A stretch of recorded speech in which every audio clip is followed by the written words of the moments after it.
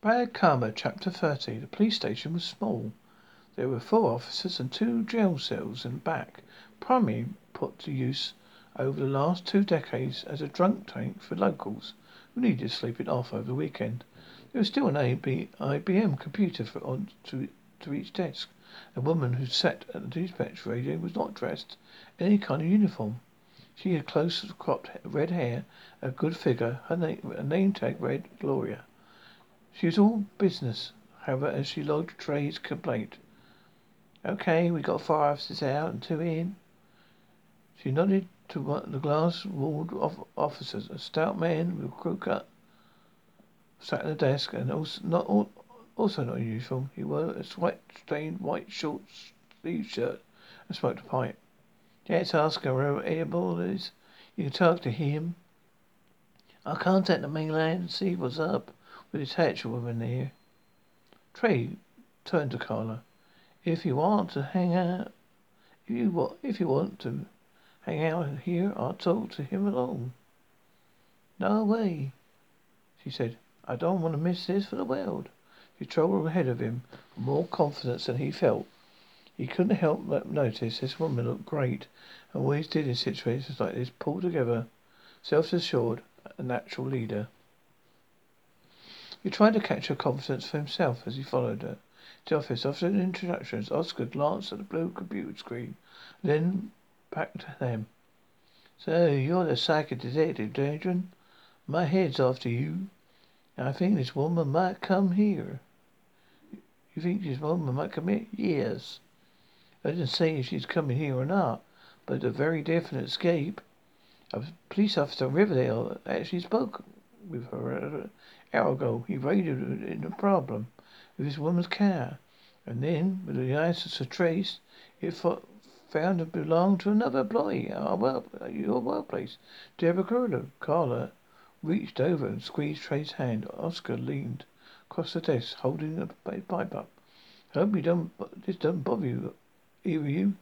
A little, Carla said. I seem to detect smoke at 3 places. Slightly disgruntled, Oscar tapped the pipe, smoking ashes into wide glass ashtray beside the computer. I just like the smell of it. Tell me how you play into this. Trey took a breath and began. I studied this woman for 12 years. I was the first and only friend of Drayden. I thought it rehabilitated her. The way that psychiatrists and drugs could not. I was wrong. We became close briefly. Oscar looked for the man to wife and back. Intimate? No, not like that. We shared a lot. I felt there was a human being lurking behind the woman, who at the time was called a surgeon. But I was wrong. She is a machine. She fell in love with me to some extent. And then, when I saw what she did to prove her love, Trey closed his eyes, remembering the attack of the others. On the other end, the old man who hit Trey hard in the face. Angus Hatcher had known about that, and when she had the chance, she operated on the other patient. He said as a matter of factly as he could. Nothing fancy, just a botched lobotomy. That's when she went back into heavy restraints and heavy sedation. The orderlies covered her face most of the time too. They called her the Gorgon because the way she looked at them. She looked at anyone as if they had bugs to be studied before they were squashed. Except for you, Oscar said. Trey nodded. For me, she felt as if we had a shared destiny. We couldn't understand my betrayal of her. She told me that she would find a way to wake up to know who I am was inside. Mr. Campbell, Oscar said, leaning back in his chair. This was not the most dangerous of threats. Trey kept his cool, even though he wanted to explode. I wanted what with psychopaths, cynicross and psychopaths and murderers and torturers since I got out of college. Anger Henshaw isn't the same. She's a machine. She has feelings, even for herself. All she is the constant motion towards getting to me is one of her primary goals. Oscar shrugged. Let's assume she does come for you. There's an all-out Pius bulletin for arrest within the next era. Everyone in Southern California will see her face on television. You already have an officer who saw her. We know the car she's driving. We're going to be caught. She knows she's going to be caught. It would take her 6 hours the earliest to get here. You and your family are probably safer than you are anywhere else. In this state, we don't have murderers in Avalon. It costs too much to get here. If you just want to kill someone, this woman's already slipping up. She'll be caught soon. Maybe you should talk with one of your colleagues instead, Trey said. He or she would just say the same thing, Oscar said. But don't get all twisted up about this. If you like, I can have another officer escort you home and stay with you at your cottage. Or you might consider checking into our local guest houses for the night. That way, if Angus Hatcher managed to elude the police on the mainland to find a way, after the last ferry was gone, to find his rental, at least you won't be there. That's a terrific idea, Carter said, looking at Trey. We can stay at the Breakers. There's a nice pool. No way, but some rest thought. I guess I'm overacting a little. That's good idea, officer. Oscar, no, officer, Oscar. He turned his attention to Carla. How did you end up with this gringo like this? Carla half smiled. All the ones are taken.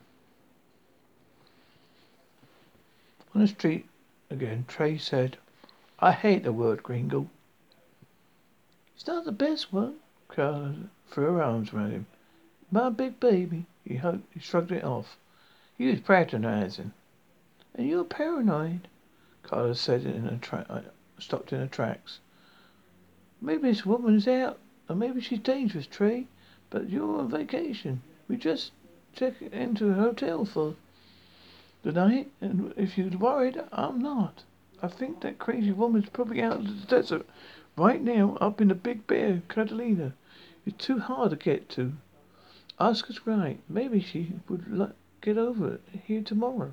But chances are they have caught her by tonight. Let's go pack up and get a room at Baker's and quit playing the victim.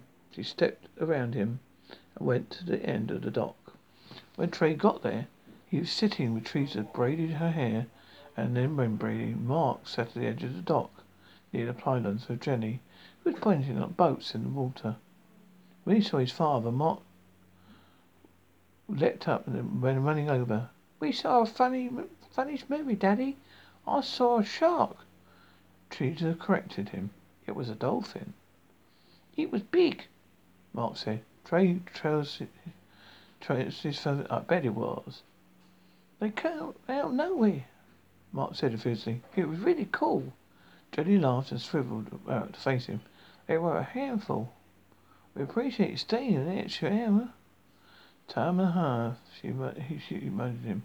She rose up clumsily.